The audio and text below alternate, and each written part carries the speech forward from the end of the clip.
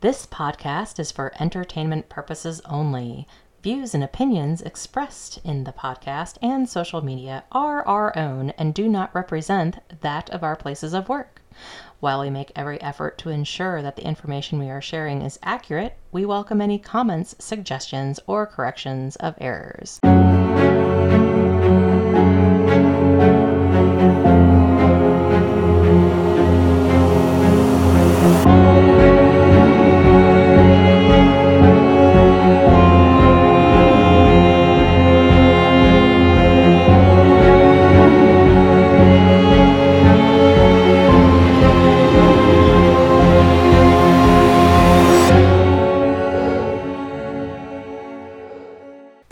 Welcome to Nothing Happens in a Small Town. So today we have a little guest in the room. Mr. Dylan is hanging out with us. So if you get a little bit of barking and stuff, we apologize. And doggy scurrying around. Yeah. Yep, trying not to pay him too much attention because he was so cute earlier. And I was like, "Aw," and I started to scratch his belly. And then, of course, he had to get up and walk around and do stuff. And you're like, okay, I will try not to do that, even though he's absolutely adorable. He is. And Daddy had to run to the junkyard to get a piece for my stepdaughter's car because, somebody apparently backed into it at work. In just the wrong way that, like, getting Safelite to replace the window wouldn't fix the issue because the thing that attaches the window to it is bent. Yeah. So Uncle Sean may be helping out with the putting stuff back together. Yeah. But, we'll see how all that goes. Yeah. Just, the fun life stuff that happens. Yes, especially when you've got, like, do-it-yourselfer type people / I don't know, my husband's from a family of mechanics, so I think you can provide assist. Oh, yeah. Yeah. And so we get the dog. Yes. So today's episode is really interesting. I gotta tell you, I'm like, how did I not hear about this one before? I know, because it's another Viola one. It is another Viola one. Thank you, Kathy. And the story is just crazy. I'm like, yeah. Wow. I swear, even though it was in the 80s, it just seems like somebody should have done a show on this. Right. I know. It's like, this totally sounds like one of those Oxygen or ID shows should pick its butt up. They did the other one from Viola. Crazy. Yeah. The stuff that happened in this one is just insane. So I'm going to get into it. So Kim Wayne Jackson was born September 12th, 1951, and he married Janet Butler on October 22nd, 1976. They had a daughter, Catherine Ann, and Kim was working at a newspaper, but his true passion was being a carpenter, and he really liked to build things and do things, and he also loved horses. And he and Janet, they seemed to have a pretty normal life until about December of 1985. And that's when 9 years into the marriage. Yeah. And then, so beyond the 7-year itch. Right. Oh, sorry. And then things got really interesting. So Michael Miller, who is 14 or 15 years old at the time, was the son of a friend of theirs, and he moved into the house with Janet and Kim. And Janet at the time was probably 31, and Kim was about 34 at and that remember, time. Michael's a teenager. Yes. 14, 15 years old. Okay, so apparently Michael would work with Janet as she was doing her newspaper route. I guess supposedly she seduced him. Because that's normal for a 30-something-year-old woman to have a sexual relationship with a child that could 15, be her child. Yeah. Awesome. Yeah. And so they started having an affair. But at the same time, a third man gets involved. His name is Tony Roark. And he met Michael through his partner at the time. Apparently, he came home one day, and Tony's partner and Michael were in the kitchen. And according to Tony, Michael insisted they had sex. So nice. Yeah. Again, this is a 15-year-old.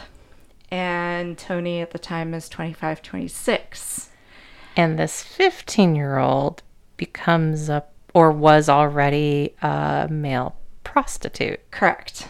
Yes. Supposedly he was already a prostitute, but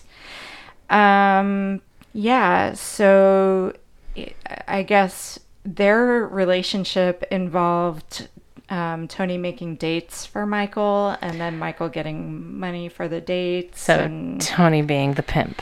Correct. This is awesome. Yes, isn't this a lovely relationship? So we've got Kim Janet. and Janet. Yeah, they're married.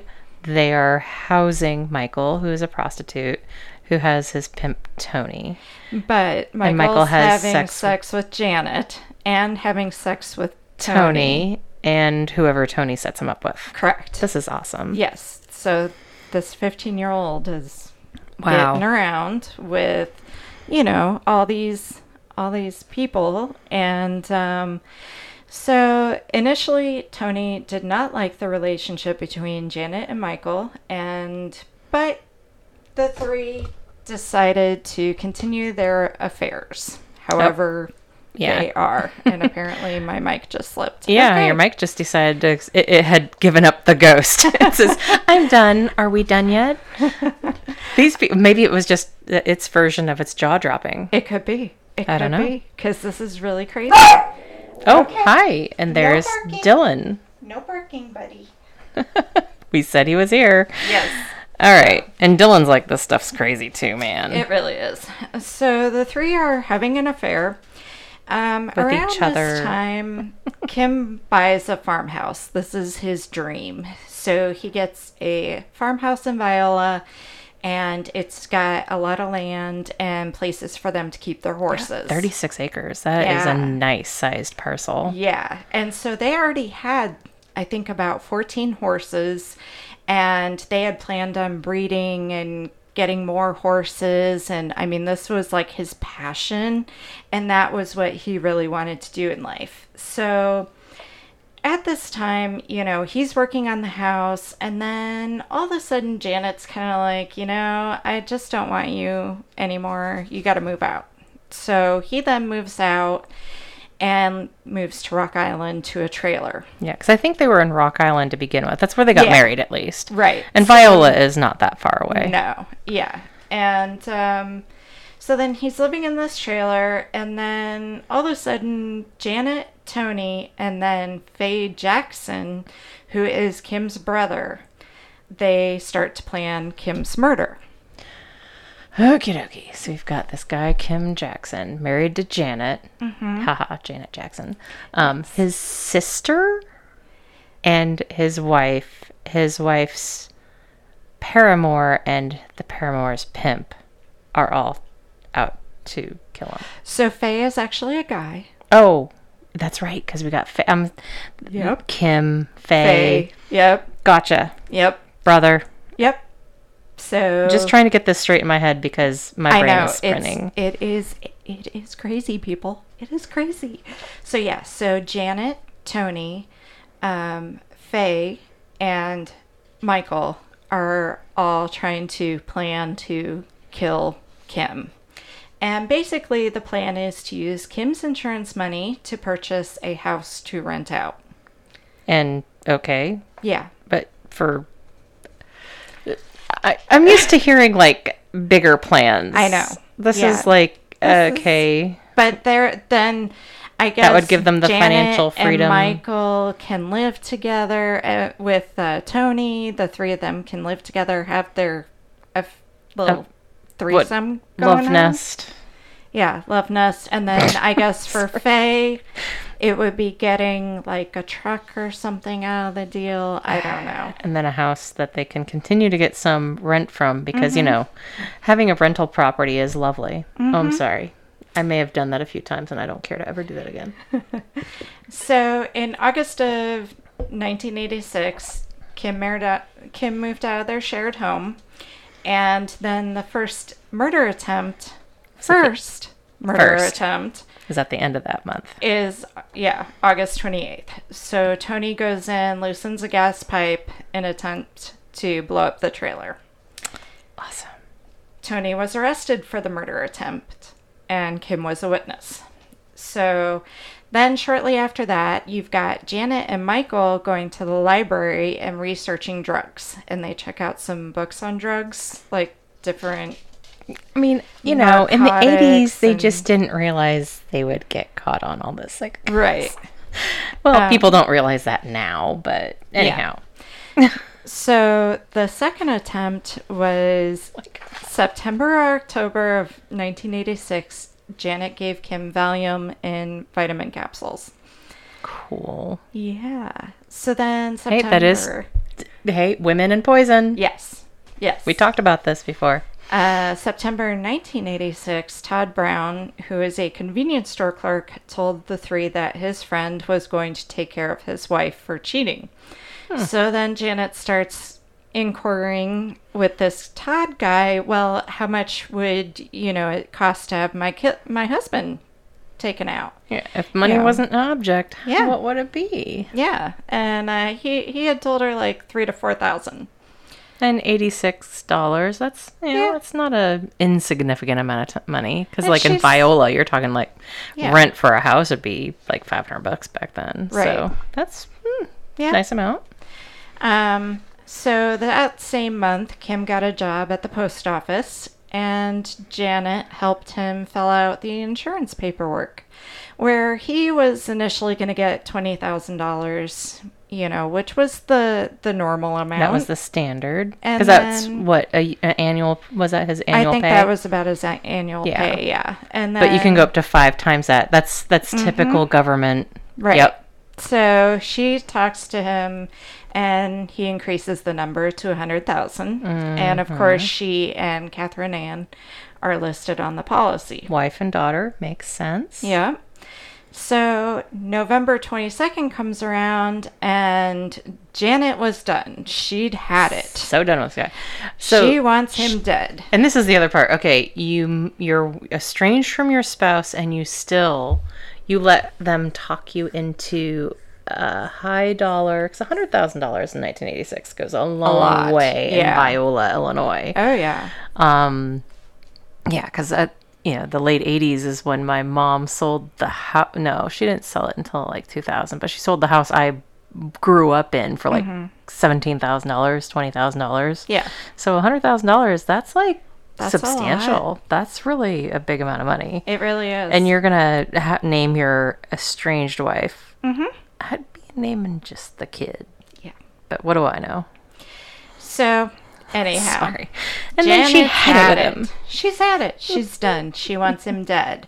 So, that day, her, Michael, Tony, and Faye are all hanging out at Tony's place, and she's like, this has to happen tonight. It's gotta happen tonight. I'm so done with this guy. Tony's like, all right, we're gonna make it look like a robbery. And she's like, okay, so I get him to the farmhouse, and then you guys can hit him, beat him up, whatever you gotta do to kill him. And then, you steal the money from his wallet, and you take my purse, and, you guys run away. And, nobody has to know you're the ones who did it, And initially it was supposed to be Tony and Faye who committed the act. But last minute, Faye kind of goes, I don't think I can do this. Yeah, killing your brother is kind of a big deal. So he backs out. He's like, I'm done. I can't do it. So then Michael gets involved. And now it's Tony and Michael going to the farm. Well, so Janet, gets on the phone. She makes the date with Kim. She tells him, I think it's time you come home. I'm ready to work things out. I want you to come home. Let's go on a date. And before we, go home though, I want to go out to our farm and just kind of make things official. Whatever that means. Having sex or whatever to make it seal the deal. I guess. Oh, sorry. This whole thing just is like, and you can imagine this poor guy, he probably is, since he did put his life insurance with her as a beneficiary and stuff, right? He's hoping to get back together with her. Family, and this is his wife, his daughter. To him, this is great. Yeah, so it's all coming together. This is his, they have this farm. That's his dream. To raise these horses and have his family. Yeah. So, yeah, that's basically what is the plan. So they go on the date, and November 23rd, very early morning, 3-ish, Tony and Michael enter the farmhouse. They wait in a hallway area where basically Tony is hiding behind one side and Michael's hiding behind the other. They have 2 pipes. There's one that's a more heavy-duty pipe and one that's more of like I think it's a water pipe, and one's a gas pipe. So Tony has the water pipe. The plan is that Michael's going to turn on the light to distract him, and then at that point hand the heavier pipe to Tony, where Tony's going to then kill him. Awesome. Yeah. And so Kim and Janet, they enter the house. Janet then asks Kim to give her a kiss. And at that point, Tony attacks. He hits him over the head. He yells at Michael. Michael turns on the light, hands the other pipe over. They hit him repeatedly, cracking his skull. Really, really brutal. And Kim, thinking that there's intruders in his house. Yes. And he yells, "Run, Jan, they're hitting me." So, of course, his concern is his wife. And all this time, she orchestrated the thing. What a wonderful wife. So, after Kim dies, Janet reminded them to make it look like a robbery. So, they hit Janet with a board. They hit her on the side. They hit her... I don't think they hit her in the head, but, they punched her in the face. She then later claims that they knock her out. Not true. Don't think so.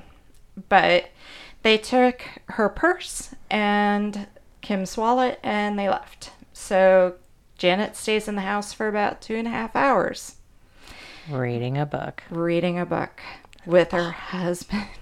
Her husband's dead body just lying there. Yep. And then she goes to the neighbor's house screaming for help.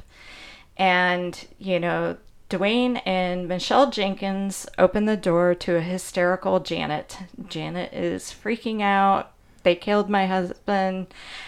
Somebody attacked me. Please call the police." Right. So the other interesting thing I found was that Rock Island Argus... That's the newspaper. Newspaper, November 24th, 1986, stated that there had been a lot of traffic at the farmhouse since Kim bought the house. They mentioned that there were searchlights sometimes. Kind of wonder about that. Yeah, were they planning? What were they planning? Yeah. That's or weird. What were they doing? Yeah. But the other thing... I think of the movie The Burbs. They're burying bodies. It could be. You never know. But I do wonder because they did have a lot of horses out there. Mm-hmm. So was it something where maybe he's out there searching for the horses or trying to do something around the farm? Typically, with horses, granted, I am not like Ms. Equestrian or anything, but I really like horses. And I grew up lots of girls go through a horse phase. But horses, if the handful of people I know who have them, it's like they come in when they want their food. Right. So if you've got food station around the place and you're planning on them being out, out all the time, well, you just don't go to try to find them until the morning. Right. Unless somebody doesn't come back, maybe they had anticipated everybody come into the barn in the evening and one didn't. That's the only thing I can think of why you would go out searching. Yeah, I'm not sure what the searchlight thing In the middle was of the night. about. That's just weird. It is It weird. might be a red herring. It could be. For all Could we be. know. Don't know. Well, I did drum up some fun facts. We've already talked about Viola, of course. So let's look at the town in which they were married and seem to have spent a lot of their life in what their life was prior to this whole farmhouse. That was definitely Kim's big idea. Yeah. So did a little, let's go look at Rock Island. They actually have their own web page and stuff, and it's part of the Quad Cities, which are actually 5 cities, but hey, whatever. Its history since 1835, according to their pages, it was when the great Sauk warrior Black Hawk lived there when the U.S. Army secured the upper Mississippi for white settlers. Fort Armstrong, built on what is now Rock Island, and some of you may have heard about like the island arsenal and stuff because it was important during the Civil War. But the Fort Armstrong served both as a trading post as well as a military installation, attracting more white settlers and eventually leading to the fall of Black Hawk and migration west by the Sauk and Fox Indian nations. Growth with the Fort Armstrong post came about due to its strategic location in a shallow area of the Mississippi, which eased access for riverboats.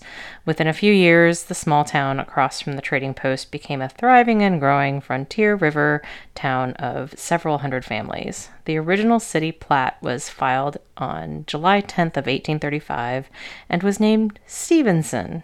It was renamed Rock Island in 1841. Imagine Stevenson. Swedish name. Well, and I was just going to mention that, Kiwani, where we're both from, there's also Black Hawk College there. Right. So. Yep. Black Hawk College it's pretty much equidistant between Kiwani and Galva. Yeah. And I think there is a branch. 78 and 34. In Moline? Yeah, I think so. Yeah. But yeah, so Black Hawk, I mean, that name, that chief, is mentioned a lot in lore around our area. So at least he's not forgotten, even though he and his family were pushed out by the white settlement. Mm-hmm. Seems to be a theme in Illinois. Well, yeah, that's American history. Yeah. And geez, imagine that. The railway helped bring industry into the area. Mm-hmm. The economy prospered after 1856 when the Chicago and Rock Island Railroad built the first railroad bridge across the Mississippi. The railway brought industry to Rock Island, lumbering, pottery, and the manufacture of farm implements and railroad supplies, among others. Yeah, I remember here and there when the Mississippi has their great floods, on local news, we would see, and here's the train backup on both sides. This is why your goods are not getting to you, ladies and gents. And we've talked about Augustana before, too, again, since we're, around our hometown. The establishment of Augustana College, we already talked about that, so we don't really have to talk about that. But river towns in the mid-19th century were known to be raucous, awfully unrefined, and even downright rough-and-tumble communities. Rock Island was no exception. Augustana College moved to Rock Island in 1875, further expanding the influence of Swedish immigrants in the community. As the years have passed, the college has grown from one all-purpose brick structure to an extensive campus. So other ethnic and cultural migrations to Rock Island have included German, Irish, Jewish folk, American Indian, African Americans, and all settled in distinct neighborhoods. Yeah, their homepage included. It was interesting to see that they actually did include different colors. We talk about this a lot at work, where people discuss a DEI type situation, inclusivity, and they actually have a pretty good inclusive looking website. So, yeah, that's good. So they've got Citizen Improvement Association, that whole raucous thing. They tried to bring about prosperity. They had civic associations. This group of some 100 influential businessmen began to exert pressure on the city to have roads and sidewalks and demolish undesirable buildings. So the success led to brick paving of city streets and the hiring of the city's first park commissioner. So they really did start working on beautification of the community. They had trolley cars. They extended the lines up to the bluff where Bluff Top opened into huge tracts of land for development in the early 20th century Rock Island. You know, around the rivers, the Missouri, the Mississippi, the beautiful bluffs. That's where people wanted to live. So anyhow, I just had a lot of different things about the prosperity, how they dealt with the different world wars. I found it interesting that they actually didn't put in their history, because you can read all this. Go look up Rock Island. They had a lot of interesting industry and family adjustments for the GIs when they returned from World War I and II, but they don't mention Rock Island during the Civil War. It was actually used primarily to jail Southerners. Oh.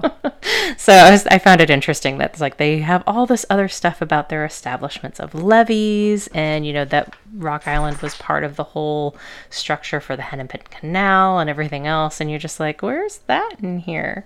But anyhow, it was just it's a neat town. Like I said, it's part of the Quad Cities, and they seem to try to do a lot to make it a nice place to live. Yeah.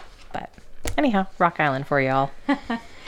So the trials were also very interesting in this case. This case just cracks me up. It really is. It's just like, I seriously am going, why has this not been done in one of the murder shows? Yes. Have we missed it? Because you would think when researching, you would have found, this was on Snapped or on. I mean, I did a pretty big deep dive. I could not find it. So if it is out there and anybody knows about it, please let us know. But if you haven't done it, hey, let us know. I think it would make a good episode, you guys. It really would.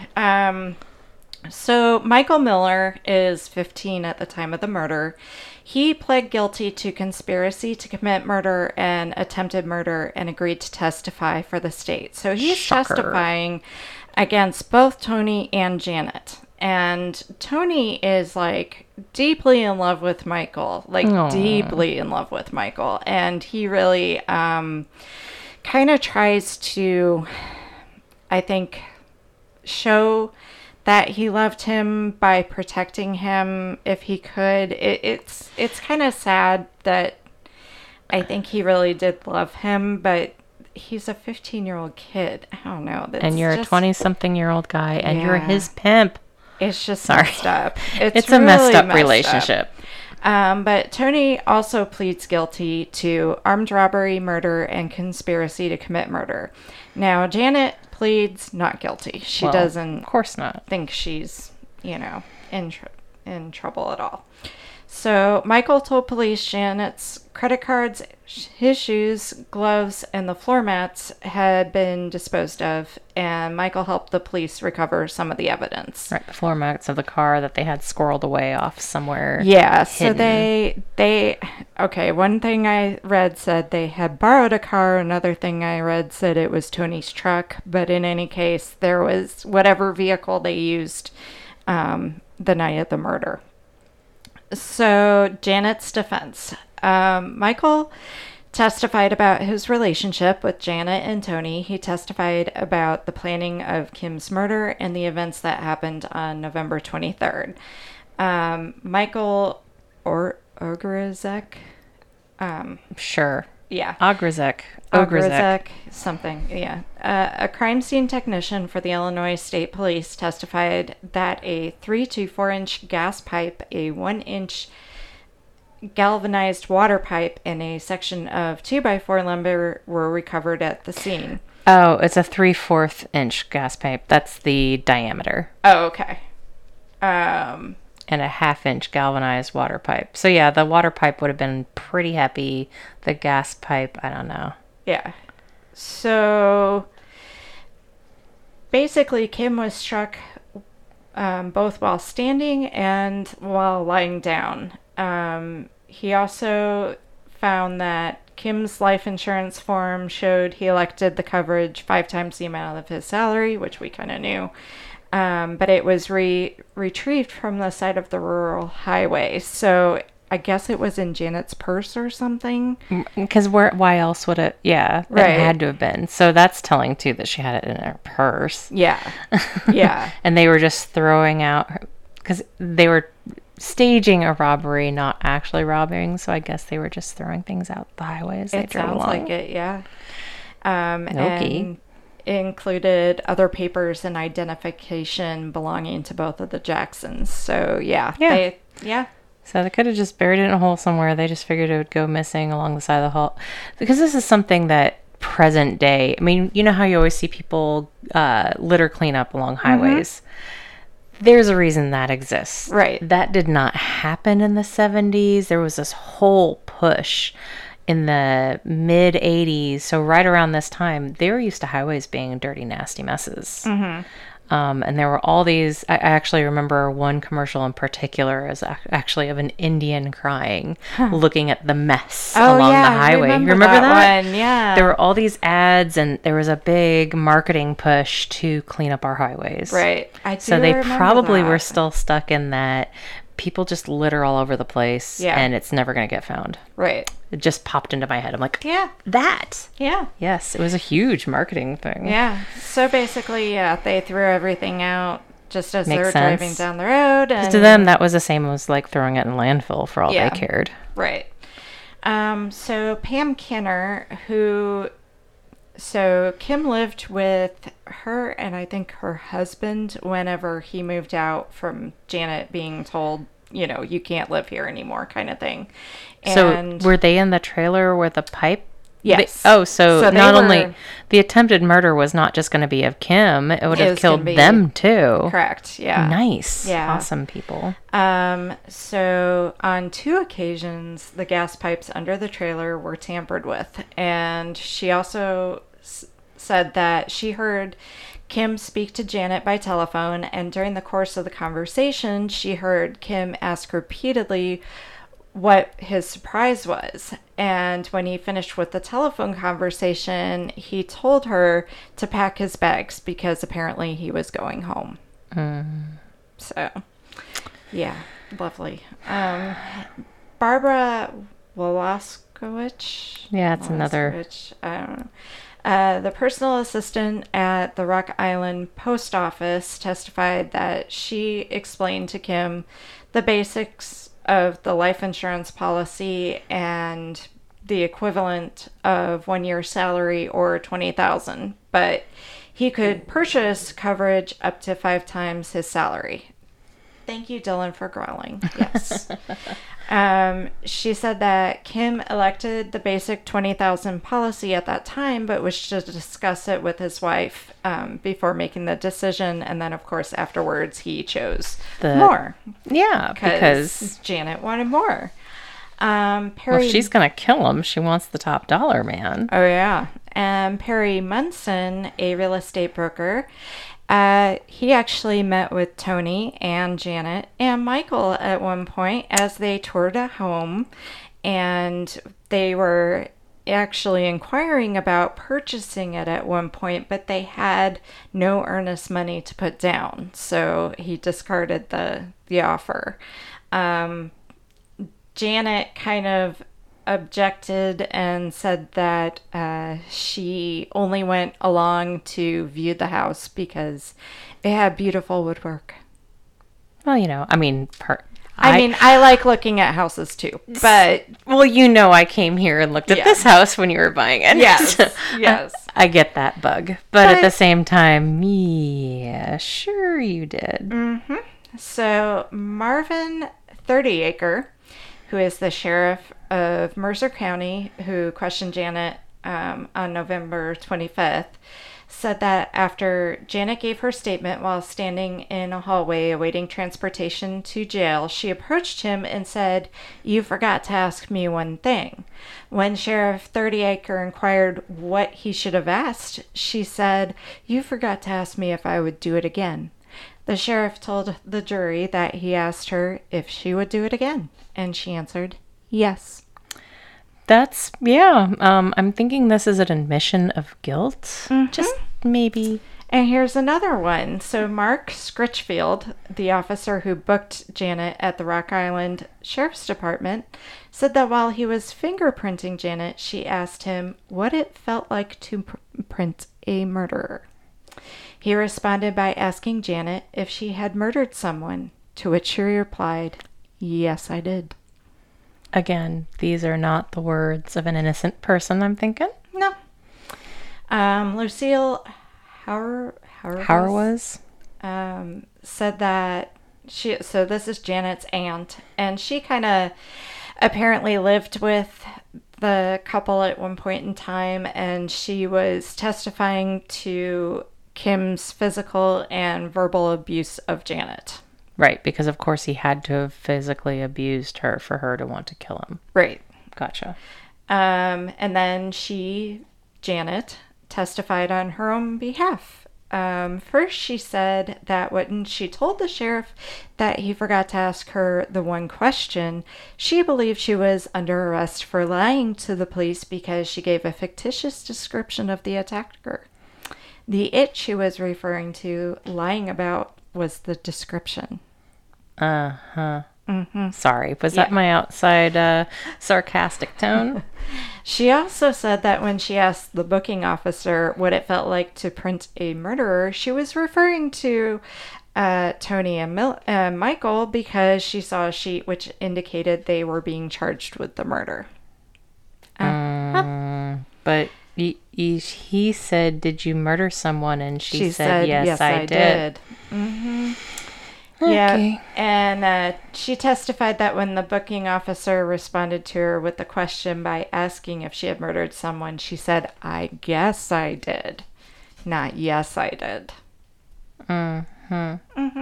Sorry.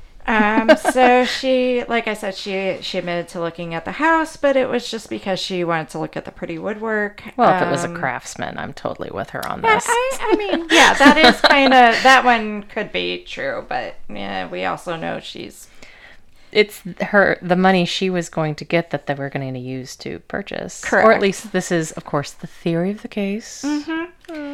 And according to Janet, the convenience store clerk told her she should get a hitman and volunteered to locate one. She wasn't, Oh, yes, of course. Because somebody's just going to go, "Oh, I know your husband and you should kill him." What? No. That doesn't make sense. But anyhow. And apparently the clerk's not serious about this. Of course not. And apparently a week and a half before Kim was murdered, the clerk told her that he would kill Kim for a couple of $1,000s because he needed the money, but she had no further communication with him. Well, she didn't need him anymore. No. So she did acknowledge that on Friday, November 21st, she obtained Valium for her husband, but she did so because her husband had complained that he was not sleeping well. So, let's just get Valium. And the dutiful wife. Yes, and she wasn't intending to kill him. She just was trying to help him sleep. Of course she was. Life, but yeah. Sleep forever. Yeah. She said that after her husband began working at the post office, he told her that he had taken out a $100,000 policy, but she didn't tell him to take that much out, nor did she share that with Tony or Michael that there was a policy. Yeah, you're going to share stuff with your lovers, I think. I don't know. Probably. I've never done that, but hey. I mean, yeah. You share with the person that you're having intimate relationships with. She said her husband was a large man who sometimes shook her, pushed her, and subjected her to mental abuse. And while that may or may not be true, we don't know. that doesn't necessarily give her cause to kill him. Right. Unless she was being abused at the time. Right. Yeah. She said that she, Michael, and Faye Jackson spent the morning of Saturday the 22nd at Tony's home. She had made plans for a date with her husband that evening, and also her discussions regarding his murder. Several methods were discussed, she said, including one which Faye, Tony, and Michael would hide at the farmhouse and beat or shoot Kim. None of these scenarios involved Janet, and she did not participate or want Kim killed. Then why would she go to the farmhouse? Good question. And she also said she did not believe the discussions were of a serious nature because they were similar to a game called Murder Mayhem, where they played this game daily and involved formulating plots to murder Kim. And Elmer, a name the group used when Janet became upset about the use of her husband's name. So they just played a game where they killed him every single day. Y'all can't see the face I'm making. Yeah, it's really... But it's just a game. You would never talk about things in jest and actually mean them. Right. Mm-hmm. So she goes to the scheduled date with her husband that evening at approximately 3:30 in the morning. She told her husband she wanted to go home, but he drove them to their farmhouse instead. He drove them to the farmhouse. He drove them there, yeah. She said they entered the dark house, and she told Kim the location of the nearest light switch, which makes no sense because it's his house. He would know, you would think. She moved into another room and heard Kim say, "They're hitting me."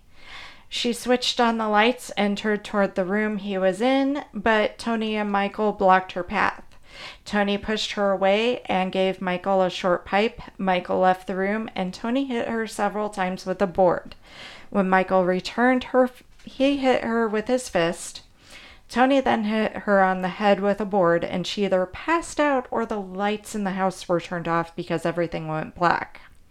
She discovered her husband's body but could not rouse him. She then crossed a field to get to the Jenkins house. She admitted she gave an inaccurate description of the assailants to the police artist, but testified she did so because she did not trust the police, Tony or Michael. Okay. Fear of reprisal, I guess. Is what she's trying to say. Yeah. So on cross-examination, Janet admitted that she, Tony, and Michael, and sometimes Faye Jackson, had talked about her husband's murder since the summer of 1986, and that she knew Tony and Michael would be waiting for her husband at the farm. In her statement, she also admitted that on the night of the murder, Tony told her he intended to beat Kim up for his wallet and would also take Janet's purse to make it look like a robbery. Okay, well, that's smart. If you knew these things... Why, when he said he was going to take you to the farmhouse, why didn't you warn him? Or tell him, don't go there. Yeah. Dr. Noble Harrison testified that Janet was experiencing some elements of battered woman syndrome and that she had difficulties forming close relationships with males, was dependent and needed male companionship, and sometimes had difficulty making sound judgments. Well, okay. Yeah. Well, he also found that Janet had a tendency to be amoral and was immature emotionally. The psychologist stated that Janet was influenced by the elements he mentioned, but at no time was she incapable of making sound decisions based on any relevant mental disorders. So the state questioned her about... Oh, this one's the really interesting one. Gotta tell you about this. Oh no, the love notes? There are love letters and love notes that she had delivered to Tony during their incarceration. About 100 letters. 100? 100. And in a lot of these, she's talking about, oh, if we just pin this on Michael, then we can walk away from this scot-free. You and I we can still have a good life. This can all be okay. We just got to turn on Michael for him turning on us. And Yeah. Missy can see my face. Yeah. And oh my gosh. Okay, did you seriously? You're in jail. You don't think your mail's gonna get read? Exactly. It's like, hello? No. Well, even if they didn't open it, which we know they do. Right. That you're sending this other person tons of mail. Yes. Even if they wouldn't be allowed to open it to begin with, you don't think they would subpoena it? Yeah. I don't get it. Right. Oh, wow. Well, I mean, and it's just, I'm joking. I'm sitting here in my own brain thinking about making jokes about sometimes has difficulty making sound judgments. Yeah.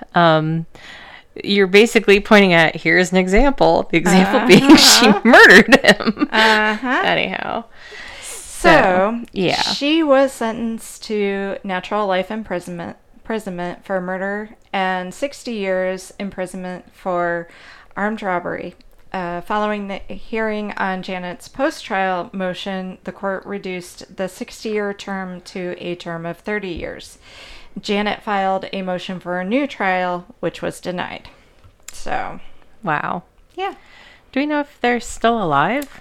I'll get to that at the end. Okay. Sorry.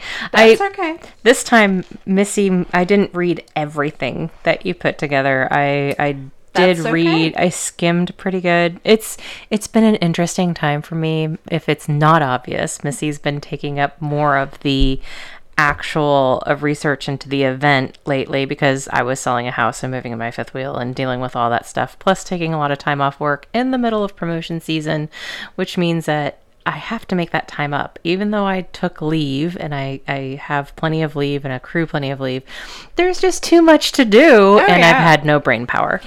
And I'm, we both love researching this stuff. So, and I'm happy to do it because I love it. And I'm having fun with this one telling you the story because you don't know everything. So. Right, because, the notes, she changed her note taking. I did. Too. I changed my notes because I feel that I get stuck on my words a little bit. So I was like, maybe if I just do this in a way where I'm telling the story more. Right. Whereas you might have noticed that I had a lot more on the Rock Island stuff. And as we're going through, I'm like, I don't really want to talk about the rest of the stuff. Even though I knew all the content, I'm like, there's nothing more we really need to talk about. Yeah.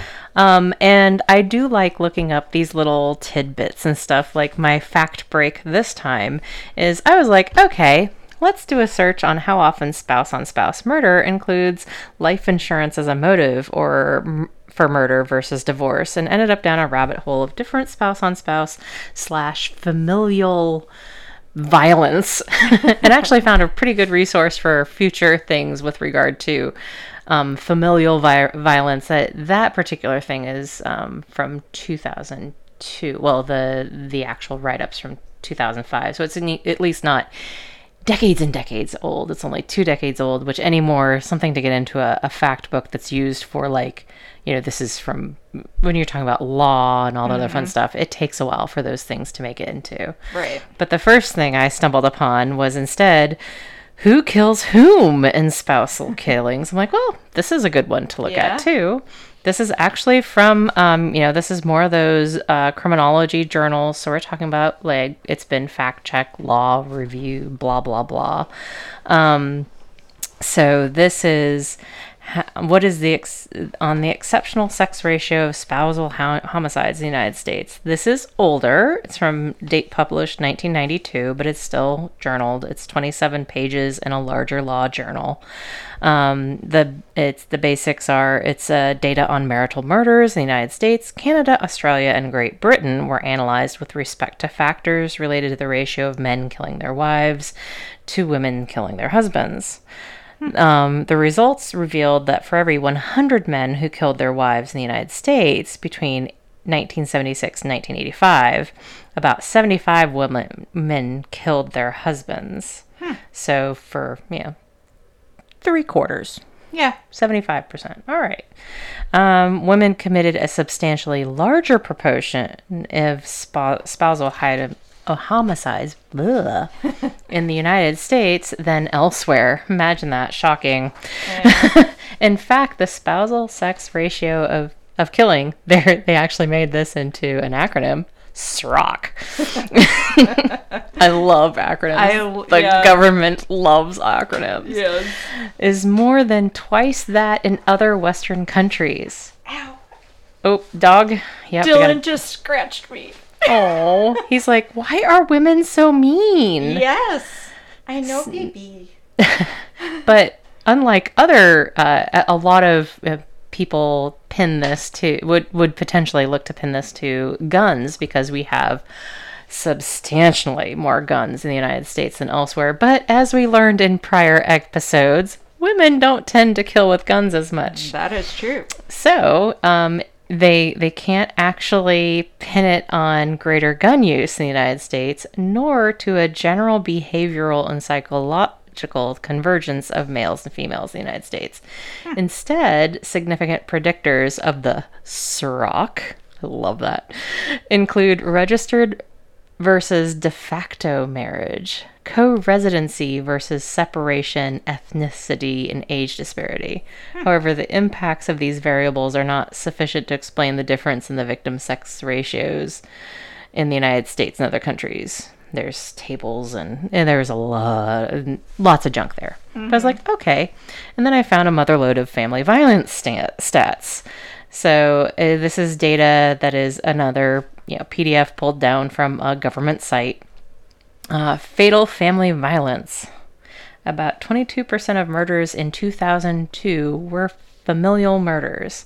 Nearly 9% of those were murders of a spouse, 6 were murders of sons or daughters by a parent, and 7% were murders of other family members. Females were 58% of the victim pool. Of all of the murders, murders of females in 2002, family members were responsible for 43%. So if a woman was killed in 2002, about half the time it was from a family member. Children under the age of 13. Well, hello, Dylan. Oh, somebody's walking by the house. Can't have that. Dylan's our protector. He is. He is. We're talking about people killing people, so I guess. Yeah, there's a lot of other stuff about, 8 and 10 murders who killed their family members were male. That shouldn't surprise a lot of people. Mm-hmm. They did go into the whole how many people kill their parent and all that other fun stuff. But family violence offenders in prison, of the nearly 500,000 men and women in state prisons for violent crime in 1997, 15% were violent crime against a family member. So that's actually, I'm not sure how significant that is, because, I don't know all of the other stuff. But it was just interesting to me that they have all these factoids, and you can pull apart, of the crimes for which family violent offenders were in prison, most were against a female. More than 3/4 of them, 78%. More than half were against a child under the age of 18. More than a third were against a child under the age of 13. And a lot of these offenses are sex offenses as well. So there were more sex offenses than murders. Which you just go, ew, gross. Yeah. So I did find stuff about insurance, but I figured let's just play with the idea of who kills who for insurance in the next break. But yeah, I feel this particular PDF just has so many stats. I think this is going to be like a go-to for me to find stats in the future. Very cool. And Missy can see all the percentages on these pages. Yes, there's a lot. A lot. There's a lot. So now we're going to go to Tony Royark's defense. So Tony Lynn Royark, he testified about his relationship with Janet and Michael and the events leading up to the murder. Tony's testimony covered various other topics, including previous plans to murder Kim. Oh, the game. Mm-hmm. And the group's intention to purchase a house so they could all live together. Counsel and the court specifically stated that Tony's testimony concerning Janet would be considered only as to Tony. Right. Because he's already said he's guilty, but This is it's weird to call it his defense because it's his reckoning of the facts using his defense counsel to help along. Right. Gotcha. So they determined that Janet Jackson was eligible for the death penalty and then considered Tony's eligibility. The state called Michael Miller, of course, who testified that he met Tony in 1984. Michael said they were initially friends and coworkers, but they began a sexual relationship approximately 3 months after they met. Not coworkers. Let's see, 1984. So he was like 13. Yeah. Okay. Yeah. Which is also gross if they were having sex and he's 13. Yeah. Poor kid. It sounds like this kid was pretty messed up. Yeah. He stated he had sex with men Tony introduced him to, and the men gave him money, some of which he gave to Tony, making Tony his pimp. Michael indicated that although the plans to murder Kim had been discussed for several months, they did not become serious until after Tony was arrested for arson. Michael testified that Janet told Tony to take the victim's wallet. So was there fire involved with the gas leak stuff they did? I don't think there was. Is it different arson? Okay. Yeah, I don't. It's like, wait a second. Not quite sure how but basically he did get arrested for it. And he did have a trial coming up for that. And when all this happened. Of course, Kim was going to be testifying against him. And so Tony had motive to want to kill him. Gotcha. Yeah. So Tony then took the stand on his own behalf. He said that as a child, his home life was unstable and that 2 of his older brothers sexually abused him for several years. Yeah, there's a lot of stats about victims turning into offenders, too. Yeah, and he said he dropped out of school after 7th grade, but attained a general education development degree, GED. And I'm glad he got his GED. He talked about meeting Michael, who was a male prostitute. He said that he came home one day to his lover, who was in the kitchen with Michael. He had sex with Michael that day, that Michael insisted on that. Which I think I've stated that before, but it's just kind of reiterating, this is kind of, I do think Tony, I think he loved Michael, but it's a very sick relationship. Yeah, that happens a lot in small towns. I know it happens everywhere. But... It does, yeah.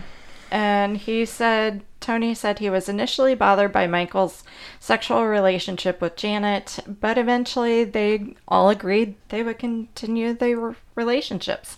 Now, the one thing I could not really figure out was, were the 3 actually having sex together? Or were they just Michael is the shared partner in between the 2? That's the one thing I couldn't quite figure out, but there is definitely a threesome thing going on here. Right.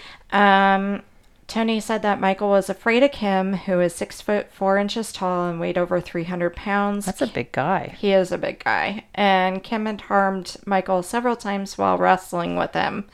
But again, okay. I keep forgetting that in the beginning of all this, Michael was living with Janet and her husband. Yeah. He was the son of a family friend. Yeah. And you wonder if, because we had plenty of that happen around where we are from. If you get thrown out of your house, somebody in, trying to help out, I don't know. But in any case, Tony says he was scared that Kim was going to kill Michael and himself. 2 psychiatrists who examined Tony testified at the hearing. The experts offered different diagnoses of Tony. So the state's expert testified that Tony suffered from adult antisocial behavior disorder. The defense expert indicated that Tony was a weak, altruistic person who was easily manipulated but could be rehabilitated. I think we've talked about adult antisocial behavior disorder before, and one of the ones that I went all over the disorders. Yes. They agreed that Tony genuinely loved Michael and participated in the murder to protect him. While Janet Jackson and Tony Rourke were awaiting trial in the Mercer County Jail, and this is the love notes that she passed around, and oh my gosh, I still am going, do you really think these weren't going to be read? So they actually brought some of those out in court, and, you know, some of the love letters and notes said to keep the story simple, that they could bust up the conspiracy theory if they kept their stories similar. She said if they stick together, they had a fighting chance against the whore traitor in Michael. Nice. Faye Jackson, Kim's brother, was called to testify against the defendants. He did not answer any questions, pleading the fifth. So I'm thinking, like, if you're Kim's family, because he had a sister, they had a sister, their parents are alive. What are they thinking? Yeah. I mean, what the heck, Faye? I mean, if your family, if somebody kills your brother, and you find out that your other sibling is a part of that. And you just wonder if behind the scenes, because, you know, this could be, well, my lawyer told me to plead the fifth because nothing I'm going to say is going to be taken well. Right. And I don't want to go to jail too. Right. But how do you have that conversation? Yeah. Yeah. I mean, we've both talked about having interesting family conversations recently, and you're just like, how do you broach that one? Yeah. Hey, so, guys, you know how my brother was killed and, all this other stuff. Well, I've been implicated, but I promise I haven't done any of it. But my lawyer says that it just doesn't sound good, so don't say anything, and it'll probably just all go away. Because they've got their people. Yeah. I would be like, what? Well, and I mean, the local newspapers are actually talking about his involvement. And yeah, I mean, your parents have to be reading this going, oh my gosh, did my one son try to... Yeah, and this is in the 80s when we didn't have as many people saying, oh, fake news and all that other junk. Right. I mean, you had an expectation. Now, even today, we talk that if you talk about like celebrities and stuff and people gossip pages and all that stuff. Yes, there's plenty that can go out there that there's no good way to say, y'all wrong. This is what's really happening in my family. Right. But yeah, you can't imagine. Was he a pariah after this? Did he have to move away? Did his family say, we forgive you? Yeah. I have no idea what happens with Faye, unfortunately. But in the end, both Janet and Tony were sentenced to life in prison with no chance for parole. The judge stated, not even the finest fiction writers could have envisioned the collision of these three people. It will be a long time before this court can expunge the sight of that bent water pipe from its mind. He also sentenced the pair to a concurrent 60-year prison term for armed robbery. He did not impose the death penalty because neither had a record before the plot to kill Kim Jackson. I don't know why that's a defining standard, but I guess it's a defining standard there. I mean, life in prison is nothing to sneeze at, so that's good. Costs a lot of money. Yeah. Sorry. It does. It does. So this article also stated that Janet is now trying to deal with the abuse she went through, and she wants to teach other prisoners about the Bible. And I'm sorry, but that just makes me cringe. I mean, how many people... I bet I could find a stat on that one. That was on my list of things to look up. Yeah. And probably will at some point in time, because this is not going to be the first, nor it's going to be the last where somebody goes to prison and they find Jesus and decide to either... I mean, look at Charles Manson. Yeah. Anyhow. I mean, he wasn't Jesus, but you find a religion, you create your own thing. Yeah. So Michael Miller took a plea deal for his testimony against Janet and Tony. He was sentenced to 17 years in prison. And Michael is presently out of prison. He should be by now. He served his time and he got out. Now, Tony and Janet being sentenced to life, both should still be in prison. Janet is definitely still in prison, but Unfortunately, I cannot find Tony in the system. So he might have passed away. He might have passed away. Before they digitized the records. Right. He may not be in prison for whatever reason. But I did see an article in 2017 referencing that he was still in prison. Okay. So it could also be, so I used this thing called VineLink to do my search. And shout out to my friend Bonnie, because she kind of told me about that. And that's a good thing to have for future stuff too. Definitely. We can say, hey, so and so is still in prison. Yeah. Or so and so died of a heart So attack. Janet is definitely still there. Tony, not sure. He may be in a system that isn't reporting to it. Not sure. But in any case, both of them did get life terms, and at least as of 2017, Tony was still in there. So Kim Jackson is survived by his daughter, Catherine Ann, his parents, Wayne V. and Narissa Jackson, his sister, Nia Williams, and brother, Faye Jackson. He was a member of the local Carpenters Union and a former member of the Quad City Arabian Horse Club and Central Cyclone slow pitch softball team. He was an avid sportsman. And once you get through with your thing, killing for insurance. Yes, I'm going to read just a little bit from another article that I found that talks more about Kim. Yeah. Yeah, it's just this whole thing. But killing for insurance. So it's funny. Obviously, I had searched killing for insurance and found lots of other things before I came across. Quora is one of those places where people do question and answer, and you'll get people who are... I've used it before in a couple of these, where like somebody who is well known in that field will come up with responses. And there was a question asked, how many people get killed in hope of a life insurance payout, and how does it affect insurance policies? Some guy named Zach Taylor said over 4% of Murderpedia entries. I've looked at Murderpedia for stuff too. I have too. Are potentially related to life insurance, which, if this is statistically representative, would mean over 600 murders in the United States that are potentially related to an insurance motive. Even if they overrepresent it, it's easily dozens, if not hundreds of people murdered every year, and they often do collect, including at least 5 that I found that are over 1 million or more, and 5 or 6 dozen, just counting the ones I found. This could be at least 1 out of 6 of the entries in Murderpedia.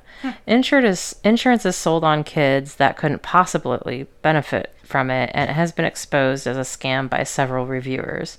One of those 5 cases for over $1 million, Helen Gole and Olga, I love this name, Rutterschmidt, was several murders of homeless people that had no connection to the killers. Yeah, I think I vaguely remember the homeless murders with Insurance Scam. Yeah.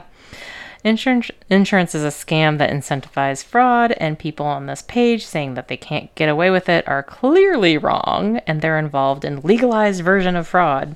Oh, he cracked me up. So then Tariq Bhatti, affiliated with the insurance industry since 1997, answered 5 years ago, if someone in this world thinks he is smarter than insurance investigators and insurance companies, he is grossly mistaken. Life insurance contracts are underwritten with several risk exclusions. Risk assessments are done very carefully. Life proposed is required to provide all relevant information about him or herself, family history, health, occupation, pastime activities, civil or criminal litigation, religious or political activism, any personal or family enmity, and several such questions to assess the risk on the proposed life. Now, this isn't quite the same as the government life insurance policies. The government life insurance, basically upon starting your job, I might know this, you get to decide, and I guess they gave him a nice little window to make the decision whether or not he could go up. Right. And it had to probably be within the time he started. Correct. That's the same thing for us. You can reduce it anytime. You can't make it more unless you have a life event. Correct. I'm sure all of you guys have heard this at some point in time. But yeah, like marriage, divorce, children, what have you. So, but I still like this. Still, several people get killed around the world and the benefactors of these policies. Who could they be? Wives, mostly in Asian countries, because this guy, again, he's coming from a world view on it. Maids and servants, mostly in Asian countries. Poor people who didn't even know there was any policy on their life. Again, Asian countries, and business partners are all around the world.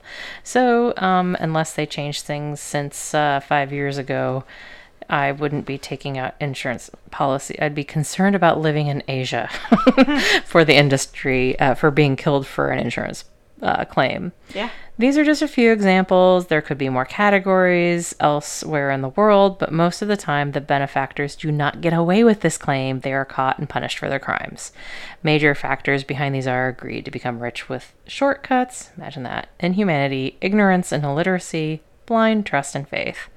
But this guy cracked me up. Some guy named Henry Siegel, 44 years as a life actuary at large life insurance companies, came back with, are you asking if people commit murder to get insurance benefits? In the U.S., you can't benefit from a crime, so you can't get the benefits. The number is irrelevant to actuarial work. Therefore, since they won't show up as the deaths in our data, and they did not, this just would be immaterial. And then the last one that cracked me up, a financial services representative. First of all, insurance companies are not run by idiots. Their investigators and underwriters leave no I undotted, no T uncrossed. Second, how would the killer know if they are the beneficiary? I am an insurance agent, and you will be surprised how many policyholders haven't updated their beneficiaries. I've seen ex-wives left as the sole beneficiary, and the current widow get a big fat 0. But essentially, typically, if a person is found guilty of murdering a person for whom they would receive a life insurance benefit, they don't receive the benefit. It goes to the deceased's estate to be sorted out by wills/probate court. And actually, the American Bar Association has a 12-page article in the law journals with regard to life insurance as motive for murder. So obviously this is something here in the United States, maybe not in Asia, that you definitely should consider if you're trying to kill somebody. Be careful of the whole life insurance thing. So before we end this, and we're a little bit over this time around, but I just want to tell a little bit more about Kim. There was actually a really good article in the Rock Island Argus on May 29th, 1983, and it's specifically about Kim. And it says, when Kim Jackson was a boy, he had a dream to own a horse. Now that he has grown up, he has the good fortune to have his dream come true, at least 14 times over. Jackson's dream came true when he purchased a gelding to ride about 11 years ago. Since then, he has bought other geldings, a stallion, and 5 mares. All but one of the mares now has a colt, making a total of 14 horses in the barn and pasture lands that he rents southwest of Sherrard. The Jacksons specialize in 3 breeds of horses, the Arabian, the Thoroughbred, and the Anglo-Arabian. The latter is a recently recognized breed that results from the union of a purebred Arabian and a purebred Thoroughbred. I'm not going to read this whole thing, but just a few little pieces. Right. Well, because this article is when Janet and he were still married. Yeah, and it does and kind on of talk good about terms. Janet, and I'm trying to kind of skip over some of that too. Damn it, but Janet. A little Rocky Horror reference. The Jacksons are members of the Quad Cities Arabian Horse Club, which sponsors 3 Class A shows a year. They also attend shows sponsored by other clubs. Based on his experience, Kim Jackson says he feels Arabian horses have an undeserved bad reputation for being temperamental and strong-willed. Not so, he says. In his opinion, Arabians are given kindness and good care, are gentle and loving. Like most horsemen, Jackson recognizes individual traits in the personalities of his animals. Even the 2-month-old colts have traits such as curiosity, shyness, intelligence, ability to learn, and playfulness that are observable to the untrained eye when he points them out. So you can tell he really had a passion for horses. Oh, yeah. And can you imagine? So that was 3 years before he died, before he bought the property. Yes. And talk about his dreams coming true. And then some selfish jerk that he married. Yeah. And decides to just... the bizarre love triangle going on. Oh my gosh. I still can't believe... I mean, that whole part of it is a Lifetime movie, people. It's like that would be one of those episodes on ID or Oxygen or whatever that's a multi-parter. Yes. Because you have to sit there and go and dissect the relationship, because how do you keep all that crap straight? Oh my gosh. Yeah. I mean, you can, obviously, but really you're like, it's totally Ferris Bueller's Day Off. My sister's husband saw Ferris pass out at 31 Flavors last night. But anyhow, you're just like, what the heck? Seriously, thank you, Simone. A crazy case. Thank you, Kathy, for suggesting this one. I'm really glad you did, just because it's diabolical. It was nuts. fascinating to read about. And, right? I mean, yeah. And there's even more, but again, I would love to delve into, and this is where it'd be nice, somebody who actually does investigative journalism for a living could dive into all those different layers of the family situation and what the heck and what became of Faye at the end of all this. Well, and I'm kind of curious about Michael too, like, because this kid, I mean, how did he get into this? He went through hell. Yeah.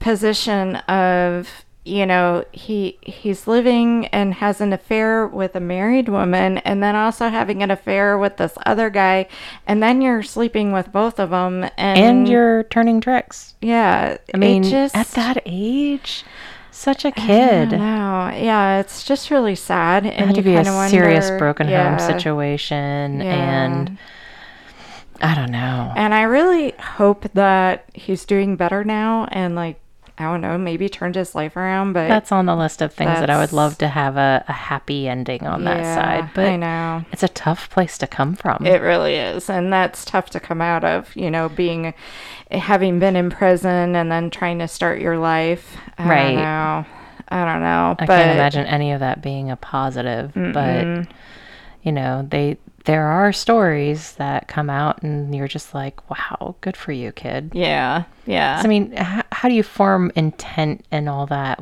All the pressures on him. Right. As a teenager. It's like, yes, we do try teenagers as adults. Yeah. But this is one heck of a, none of this intent was formed solely by him. Right. He's involved with adults much older than he is. And I'm going to post the pictures of the three of these people online. And when I do my notice about the case, and okay, she's not very attractive, and Tony is not very attractive, but Michael is very attractive. It's kind of, I feel bad for him, because I do feel like he was very much manipulated. He was victimized. Yeah, I really think he was kind of another victim in this whole thing.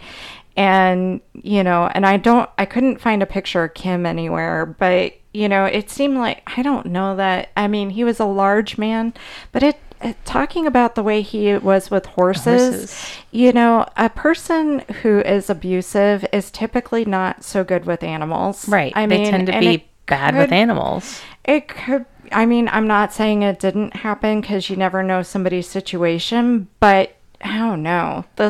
I just don't know. Yeah, and I guess there are those people who only love animals and people are trash. True. So, it's hard to say, you know, and it could have been that Janet just didn't want the life she had. She thought she wanted something else, and boy, she got it. Yeah, well, she's in jail now. So, thank you for listening to Nothing Happens in a Small Town, where things do happen, obviously. And small towns are not the quiet, quaint places you think they are. Most definitely not. And so, as usual, you can find us in many places. Our Patreon page, which is Nothing happens in a small town.